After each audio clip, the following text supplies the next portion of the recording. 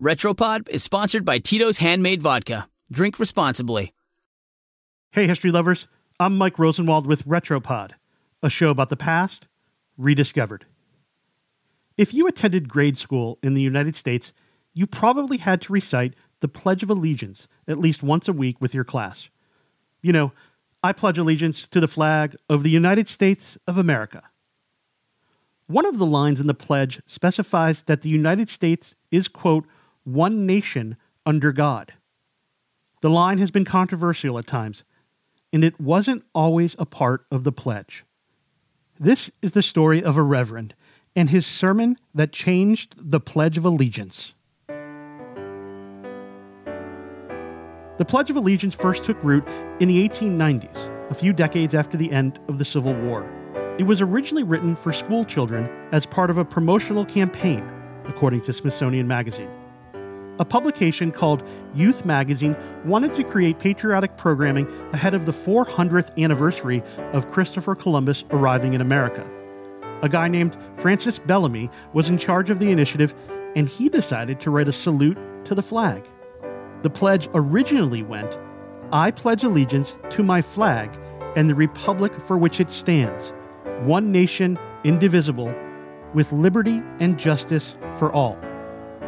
Pretty different from the version we know today. Tweaks came later.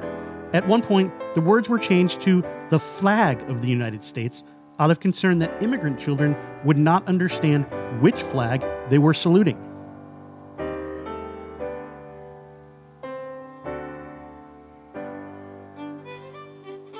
It was in the 1950s that the idea of adding God to the pledge gained momentum thanks to a reverend named George Docherty. Docherty came to the United States from Scotland to become the pastor of New York Avenue Presbyterian Church in Washington, D.C. He had never heard the pledge until his young son recited it for him, and he was stunned that God wasn't included in it.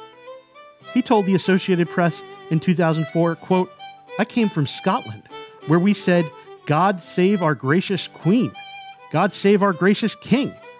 Here was the Pledge of Allegiance, and God wasn't in it at all.